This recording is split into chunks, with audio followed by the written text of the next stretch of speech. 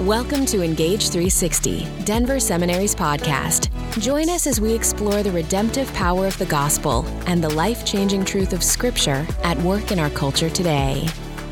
Hi there, I'm Don Payne, your host for Engage 360. We're glad you're with us again. Throughout the history of God's people, from the ancient Israelites to the contemporary church, we have faced the continual challenge and struggle of being faithful to our unique identity and purpose in the middle of cultures where alternative values constantly vie for our allegiance. The New Testament writers acknowledged this repeatedly, like Jesus did also in John 17.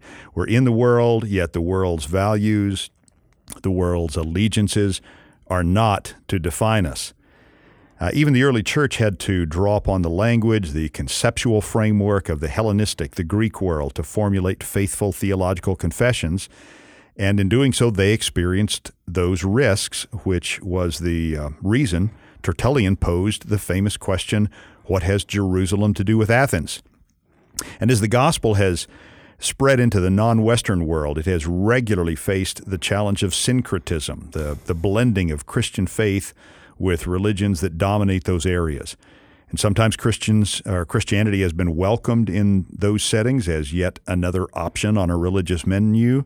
Sometimes Christianity has had to dilute certain teachings in order to be accepted.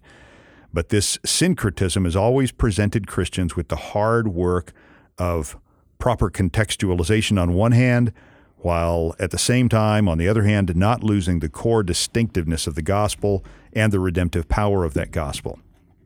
So our guest today knows a lot about that tension and, in fact, has recently written on the subject, and it's the book that he's recently published that is the reason we asked him to appear on this episode. And so I'm happy to introduce to you my friend and colleague, Dr. Duemem Noeliste, who is professor of theological ethics here at Denver Seminary. Let me tell you a little bit about him. I'll introduce him, and then we'll have some conversation about a variety of things, but particularly about his recent book. Dr. Noeliste joined the faculty of Denver Seminary in 2007 as both professor of theological ethics and as director of the Vernon Grounds Institute for Public Ethics. He received a law degree from the State University of Haiti, which is his home, received an LLD from Bethel College in Indiana, a THB from William Tyndale College, an MDiv from Trinity Evangelical Divinity School, and a PhD from Northwestern University.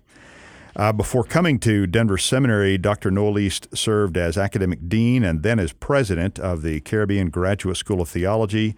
He was president of Jamaica Theological Seminary and of the Caribbean Evangelical Theological Association. He is widely recognized for his role in theological education in the non-Western world with the International Council for Evangelical Theological Education and other societies. So, Duemem, welcome to Engage 360. Well, thank you, Don, my friend. It is good to have you here. Nice to be here with you. Now, before we get into the meaty subject matter of today, which you've written about in your recent book, I want our listeners to get acquainted with you just a little bit. So take a minute or so and tell just a little bit about yourself, your family, your background. How did you find your way here to Denver? Big questions. This is a question that people ask me all the time. In fact, yesterday I met somebody and I was telling him, in fact, I was meeting with one of our prospective students, having lunch with him and in our center. And of course, in the course of the conversation, he got to know that I'm from Haiti and I live in Jamaica. And he said, how in the world did you make it from Jamaica to here? And I told him I received the call to Denver Seminary in Lima, Peru. And he says, well, of course. Yeah. And he says, how can this be? So I gave him the whole story. Well, yes, as you said, I am from the Caribbean, particularly from the great country of Haiti. Grew up there and went to school and went to law school. And then after law school, well, I was before even taking the bar, so I really did not get a law degree from Haiti. But God called me to change course. So he made the way reluctantly for me to come to the United States.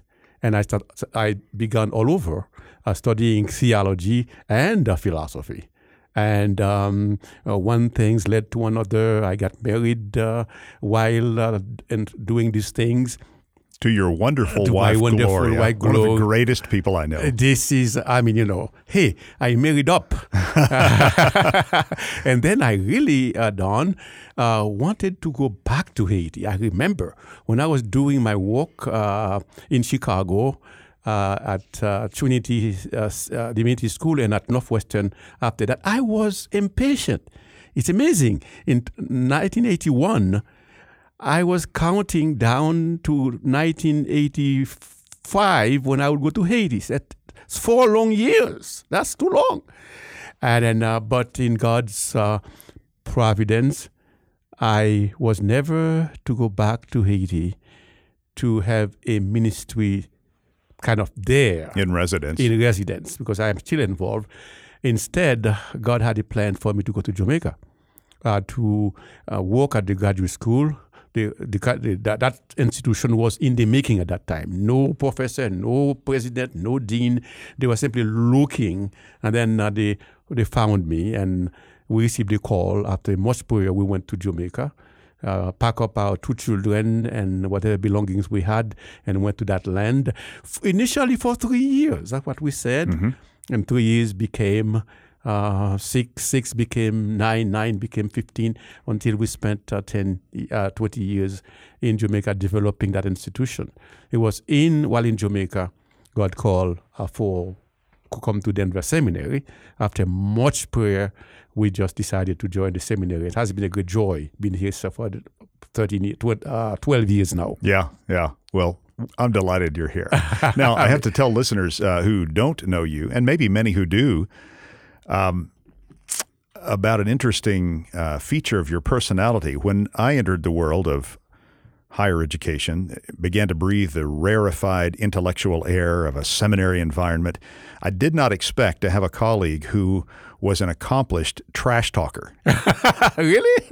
Really.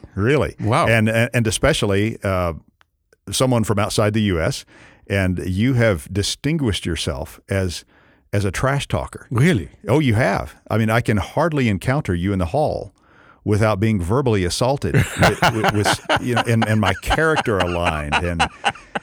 But with all that on the table, I have to also tell listeners about one of your relentless spiritual vices, which is covetousness. Because since you arrived on our campus 12 years ago, you have badgered me to give you one of my cars, which I'm not going to do. Well, listen, I said that after much prayer, I came to the seminary. When I came here, I was wondering, why did God lead me here? And after meeting you, it became clear it is for me to walk on your sanctification. Well, clearly, I know you mean the best by this, because you're convinced it would be good for my character if I gave you my car. Yeah, really. I mean, I don't know why it takes so long, but I keep at it. I will not give up. I'm really glad to know that. Hey, okay, I have in front of me a book, not the book that you just wrote, but another book. This is actually a novel by the well-known American historical novelist James Michener. And I'm not going to pronounce the title of this book, but I want you to settle a long-standing controversy, linguistic controversy here in the U.S., and tell me how you pronounce this word. What is the proper pronunciation of this word? You should not ask me, because I'm linguistically challenged and confused. I see Caribbean. Okay. No, I put the accent on the I, the I, Caribbean. Yes. That's not the way you say it typically. Well, you say Caribbean. No, I say Caribbean. Always. You don't hear me well. You said it the other way just 30 minutes ago. Okay, wrong answer. Wrong answer. Yeah. See, because James Michener, in one section of this book, yes, he has a little editorial comment where he says that the proper pronunciation is Caribbean, but that Americans who want to fashion themselves as more elitist manufactured the pronunciation Caribbean, but that's not the way it's pronounced. I see. And I wanted you to settle that. Yes, well, I didn't. But you have apparently fallen into, you've been Americanized, and you say it Caribbean. We'll be talking about culture and theology. I guess the American culture has rubbed on me sufficiently because I've been here at Denver for 12 years, and before that, 11 years to study theology. So there must be some kind of rubbing of the American culture. So how do people who live there pronounce it? You know, it's there is an English, there's a British, and there is a Caribbean. I don't know if the British says Caribbean. I just heard you say Caribbean. Yeah, I said no. I just said Caribbean. I know that in French we say Caribbean. So we put the focus on the final syllables. Syllable, and then but in English, I'm told that you say Caribbean. I don't. Okay. But I don't speak English very well, so that probably explains that. Well, anyway, back to the point of our conversation today. You have recently published a book with Langham Press, their French arm. Yes. And the English title of the book is The Afro-Caribbean or Afro-Caribbean Religions in Light of Christian Faith. Correct. Now, we could have this entire conversation in French since you published the book in French, except the extent of my French vocabulary is about 10 words. So we're going to rely on you to interpret your book for us. Yeah. But your book is significant because going back to my introductory remarks, correct. As I understand the premise and the argument of your book, you are trying to do a theological analysis of some of the syncretism that has plagued or perhaps continues to plague the church in the Caribbean states. Is this correct? Yeah, it is partly correct. Okay. The syncretism is one. But there is also another aspect that the book tried to address in the relationship between the Afro-Caribbean religions and Christian faith. Okay.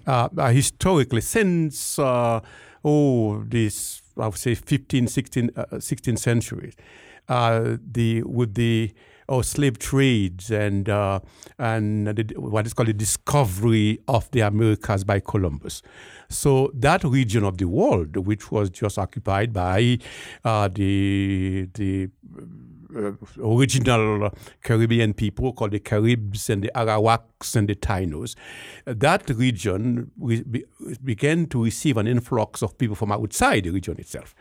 So particularly from Africa, after the Indians died out pretty much, and subsequently from Asia and other parts of the world. But with the arrival of the Africans themselves, you have the rubbing of the shoulders between the religious heritage of the Africans and Christian faith. Okay. There has been this kind of proximity and rubbing. And the question has been, how can those two relate? So one approach is the approach of complete disengagement, the complete separation. It's as if two neighbors who live next to each other, and they see each other every day, but they never say hi to each other. Mm. The other one is the argument for replacement. That is, now that a new religious reality becomes part of the Caribbean scene, some of the arguments of some thinkers that now let's just replace the Christians' heritage with the Afro-Caribbean heritage, and so in this instance, then Christian faith is completely replaced. Another approach is that, well, let us get a mixture of the two. This is where the concept of syncretism comes in. Right. My argument is that we need an approach. I just critique those approaches in the book and suggest that we have instead an approach that recognizes there are similarities, but there are profound differences. And I argue that in the definition of a relationship between those two, we need to engage in a dialectic of these two concepts. And that in the interplay of the similarities, what I call similitude in French, this is the subtitle of the book, Similitude and Differences. That is similarities and differences, and then find out how we can come to an understanding that is that takes seriously the religious reality, and that doesn't, however, compromise Christian faith as we come to understand it. Okay, that is my argument in the book. Okay, so what motivated you to write this book? I mean, you've been away from Haiti for a long time, but I know you've stayed actively involved with the church scene in Haiti. Yeah. What prompted you to write this? I would say there is a threefold motivation. The first one, you mentioned Haiti, but the book talks about the Afro-Caribbean religions. It covers the entire region. The entire region. Right. Okay. It attacks a number of religions, which covers the entire region. So when I get to Jamaica, I arrive in Jamaica at the graduate school. One of the courses I taught was a course in Caribbean thought and culture. In that course, we address things such as Caribbean history, Caribbean music, Caribbean literature, Caribbean politics, and Caribbean religions. The course was taught by a variety of persons because nobody is an expert in all of these areas. And I taught the section dealing with Caribbean religions. And I began to do research.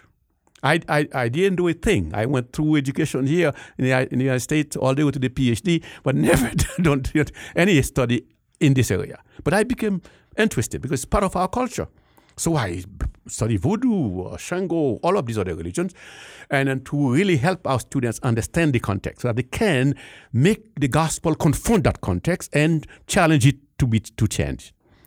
So I did that for about 20 years. And then, left it there. When I came here in the United States, I didn't teach that at Denver Seminary. But then God opened the door for me to go to Paris, to France, to teach a course at the Afro-Caribbean Bible Institute. I presented the material in French for the first time. And after I did that, the students said, wow, that's great. You did this for us for about a week or two, but do you have anything to leave behind for us? There was no such thing. And so that was the motivation. The third motivation is the argument of the book. That is, for some people, there must be complete separation, as I said. For others, there must be a straddling of the two. That is, the Afro-Caribbean Christian, the Haitian, Jamaican, and so forth, think that they can straddle Christian faith and this religion as well. And so the argument is that I put with the similitudes and differences is to say that you can, as Christians, we can recognize the similarities, and appreciate the deep differences, so that we don't have to straddle and mix the two if we are to be faithful Christians. At the same time, we have to understand enough of these religions so that we can engage them redemptively. Mm-hmm. We can have a conversation with the universe next door to the point of introducing them to Jesus Christ, which is what we can provide to them what they are really looking for in life.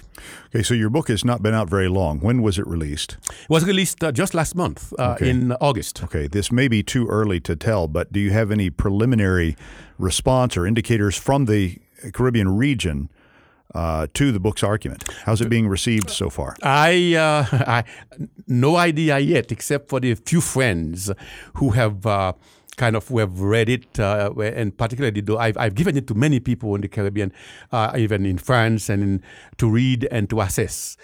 These responses were very helpful and to the argument that I made.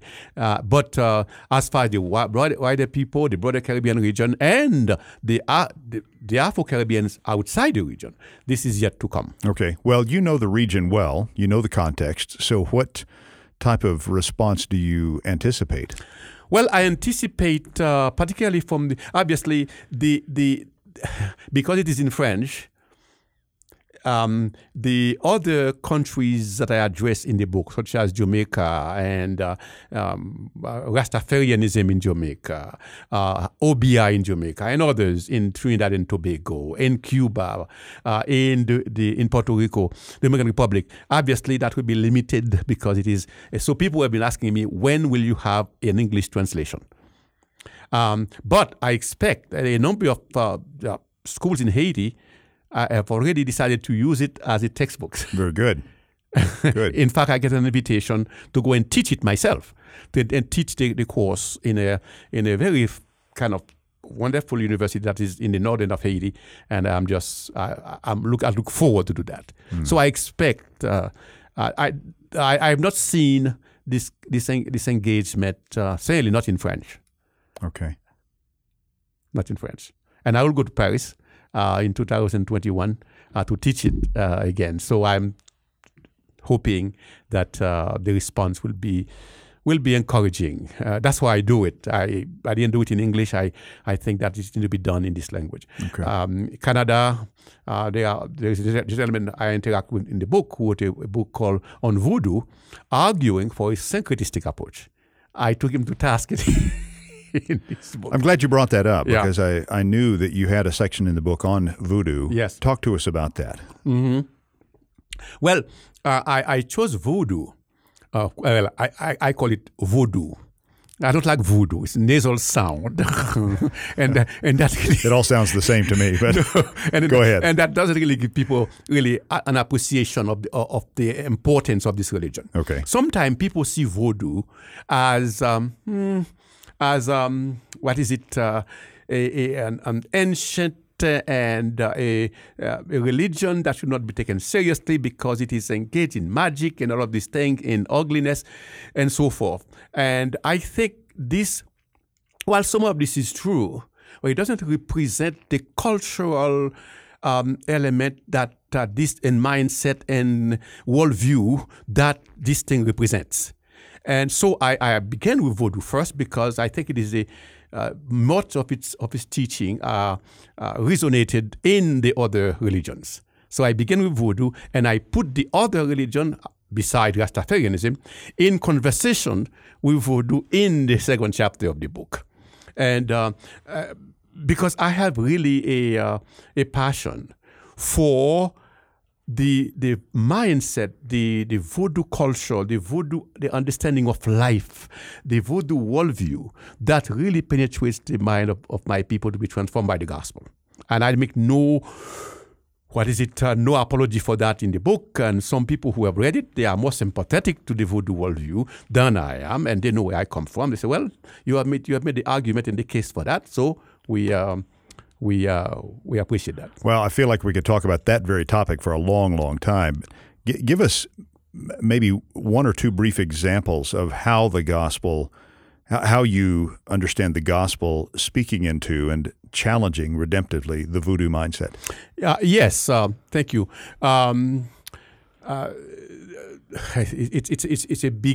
It's a lot that can be said here, but for example, the concept of God, concept of God, which is what you call the Loas. I call it, in fact, voodoo or the worship of the Loas. The Loas are a second tier in the voodoo pantheon. The voodoo god, the high god, is supposed to be elevated, as much in much of the Caribbean religion, elevated, not really accessible or interested that much in the affairs of human being. This is relegated to the second tier divinities, which are the Loas, and there are multiplicity of Loas and so forth. And keeping these divinities happy and so that we can navigate life is a huge task. I'm saying this because the Nuelis family, Nuelis family practiced voodoo. My grandmother was a voodooist. I know that firsthand. It's not just secondhand. And it is when my family, my mom and my dad, became the first person to accept Jesus in that village because they could not satisfy these laws. Then things began to change in our lives. Then, so we believe the challenge of the Christian faith, the gospel to the voodoo God, to the voodoo religion, is that no, what you're seeking in it was only God can provide. A God that cares about us, a God that doesn't remain detached from humanity, a God that is transcendent, but that is also immanent, that is close to us, and a God that shows His love so much for us that He becomes incarnate among us. He did not have any fear to become part of us for the purpose of redeeming us. It is this God revealed in Jesus Christ that we need to get the satisfaction, the deliverance, the salvation that we seek in a world that of fear, that so many forces are unleashed against us. That's the understanding of the voodoo mentality. The universe is people. It's hostile. It's hostile. Is hostile, and one has to find one's footing, and security is important. And we're saying that this is exactly what the gospel comes to provide us. The doctrine of the incarnation. Correct. Becomes the proclamation of the gospel. Very key. To voodoo. Yes, very key to say God is here, in not really way in the skies, not concerned about us. Before that, I wrote a piece about 20 or 25 years ago called Transcendent but Not Remote. God is transcendent, but not remote. Good distinction. Us. Yeah, He's here with us, and He's here to make a difference in our lives. Okay, so how might your argument in this book be a sort of case study that Christians in very different contexts, such as the U.S., yes, could benefit from? A good question. And here, I think the understanding of culture, and there are two things here. First of all, culture, outside culture, that is, which are not our own. I remember I was a student at Northwestern, and there was a movie, kind of a documentary that was put out, and it was on voodoo. And we were offended by this, we Haitian intellectuals in the country. It is really a kind of negative portrayal of the culture, and in the West, perhaps there is a tendency to do that. I certainly, with respect to voodoo, mm-hmm. I hope that people, well, I don't think many Americans can think about voodoo, except in terms of sticking pins in dolls. Exactly, that's the point. In fact, we see the cover of the book. When the Langham was working on the cover, they had something so kind of, esoteric said, no, I don't want that, because I want serious people to read this. It is not what I want to portray. And insofar as American readers will read this book in French, I want them to get an appreciation of the voodoo religion beyond what they used to think, like sticking pins in dolls. That's the second. Right. The second thing is about our understanding of our own culture. In the book, in talking about kind of leading to the approach of similitude and differences, I argue that we need to engage in culture critique, in a theology of culture that views culture as consisting of elements of positive, good elements, bad elements, and also neutral element. The first, we need to challenge. The second, the third one, the good one, we need to embrace. And the third, in between, we need to redeem. And what is it for us? There may be a tendency in some countries to say, well, my culture, right or wrong. No, culture is a human invention. Mm-hmm. And humans are fallen. So in every culture, there will be the bad, the nice, the good. There will be also the ugly that need to be challenged, and there will be those in between. Mm-hmm. And our job as Christians is not to just take an uncritical approach to our culture. A big argument of the book is what I call toward culture is the concept of critical appropriation. We appropriate what is good, we critique what is bad, and then we redeem what is neutral. Let's talk just for a moment about redemption. How has your experience in Haiti, your research on the book, how has all of that clarified for you, maybe illuminated for you, what redemption looks like when the gospel comes into a very convoluted religious scene in a culture? Mm-hmm.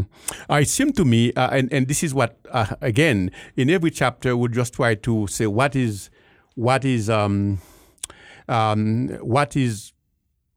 the similarities and what are the differences. What the gospel does is to provide clarity. For example, the Caribbean religions talk about the need for mediation. They need mediation. Okay. And so in the chapter on Christology, I address that. I say, the concept of mediation is a biblical concept. Mm-hmm. There is, between God and man, there is a gulf between us and God. There must be mediation, and the Caribbean religions are right to focus on that. But then when it comes to how they fill in that theology, who are the mediators? Well, the mediators are the Rois in Vodou, they are the spiritual forces in Shango, they are, and in the case of Rastafarianism, it's like Haile Selassie, just a man. And I said, no, the scriptures clarified that there is only one person who qualifies as the mediator, and that is the incarnate Christ. So this is what I want the Caribbean readers to get, that there's a case of clarity. The Holy Spirit, for example, the Spirit is a huge area. Okay, Spirit possession is in all of the religions except Rastafarianism. All right. So there is a confusion from time. People say, well, it's possession is spirit in spirit, and although as if everything goes. So no. Let's look at what this. Who is the spirit who must possess us so that it can redound to our good? It is not this, it is a spirit of a particular ontological status who is God himself. Hence, the Trinity becomes so critical in this discussion. Secondly, is a spirit who is not morally ambiguous, as is the case in the other religions. Okay. They can be good and bad spirit. The same gods, voodoo gods, can do you good, do me good, but when I want to turn him against you, do you bad? Saying what is called that moral ambiguity. Okay. So which leads to fear. Exactly. So I said, the Spirit of God doesn't have this kind of ambiguity. That's why we call him Holy Spirit. Well, it gives a whole new illumination to Paul's comment to Timothy that God has not given us a spirit of fear. Now, of course, he had a particular application in mind with that comment, but it does fit. God does not give us a spirit of fear. It does fit. And there is a thing with the Spirit, the doctrine of the Spirit, is the action of the Spirit on behalf of the believer. In the voodoo god or the voodoo religion, or in the other religions too, we talk Shango and the revivalist religions, we have to do something to keep the spirits happy, to keep them on our side. And so we have to do sacrifices and do this thing and this, that to keep them in our corner. Okay. There is no such thing in the Spirit of God. So what I'm talking about is clarity. The gospel will... Love it. Yeah. Okay, last serious question. As you look forward to scholarship that will build upon what the work that you've done, what lies ahead? What work needs yet to be done by theologians and other Christian scholars in the arena of Afro-Caribbean religions? There is a sense in which that this is really kind of an introduction. I mean, I just do probably 10, 12 chapter on one of those religions. One can write books on this, exploring the various contours of these religions. I mean, I didn't talk about eschatology, for example. Maybe if I were to do something, I would just add a chapter on the doctrine of the last things, which is something which is lacking in many of the religions. It's look at everything is confined for the now. Okay. The now is important, as you know me. I focus on the abundant life here and now, but it is not all. This is not all that is before us, as Paul says in 1 Corinthians chapter 15. Even only in this life, we hope, when we are miserable indeed. But what I would like to do, in fact, Langham has just graciously given me a contract, is a book on the role of the church in social change and transformation. And in Caribbean cultures? No. Or in general? I would do that in general, particularly looking at the majority world. Okay. Christian faith, as you know, is growing a lot in the majority Certainly. world. And so the church is growing. And my concern is that how can that church be positioned, be equipped, be formed so that it can challenge society and gear it in the direction of the life that God wants for human beings. Okay. That is the work I would like to write. If your voice is reaching any young, budding, gifted Caribbean scholars, yes, what's the next book that they should write? Well, it is going to here I'm going to come about Haiti. I mean, this is Caribbean. Obviously, the Caribbean is not monolithic. Right. Every territory has its own challenges. And as Haitian, that is kind of a broad stroke on Caribbean as a whole. But I am Haitian. And my passion is to see how the gospel, and that's what I would like to see a budding Caribbean theologian do, how the gospel can address the challenge of Haitian society's prosperity and deliverance from the scourge of poverty and you know what is that? I wrote a little piece some time ago called "There is so much Christianity and so much poverty." How can we resolve this kind of so something that has some socioeconomic implications to it? Implication to it. Oh, good. Yeah. Good. You know what I do in the Institute? I don't believe that there is any theme that is outside of the purview of Christian faith. Right. That's what it is, a living faith. So what can the gospel do? Provide hope for people, not hope. I mean, obviously hope of heaven, hope of the afterlife. That's true. That is good. But when I see millions of young Haitians, remaining in the abject condition that they are, I am concerned. So, we've been interacting this week with Dr. Dumem Noëliste, professor of theological ethics here at Denver Seminary. I want to give him just our gratitude for the work he's done in this recent book and our prayer that it's going to be really impactful in the body of Christ around the world. This is Engage 360 from Denver Seminary. We are glad you've joined us. Hope you'll continue to join us. Visit our website, denverseminary.edu, and if you'd like to give us comments, questions, any kind of interaction, we'd love to hear from you. podcast@denverseminary.edu is our email address. On behalf of our production team, Dusty DeSanto, Krista Ebert, Rob Foley, Aaron Johnson, Michael Roberts, Maritza Smith, Sean Truman, and Andrea Wayan, I'm Don Payne, your host. Thanks for listening. Hope you'll check in again next week for another episode.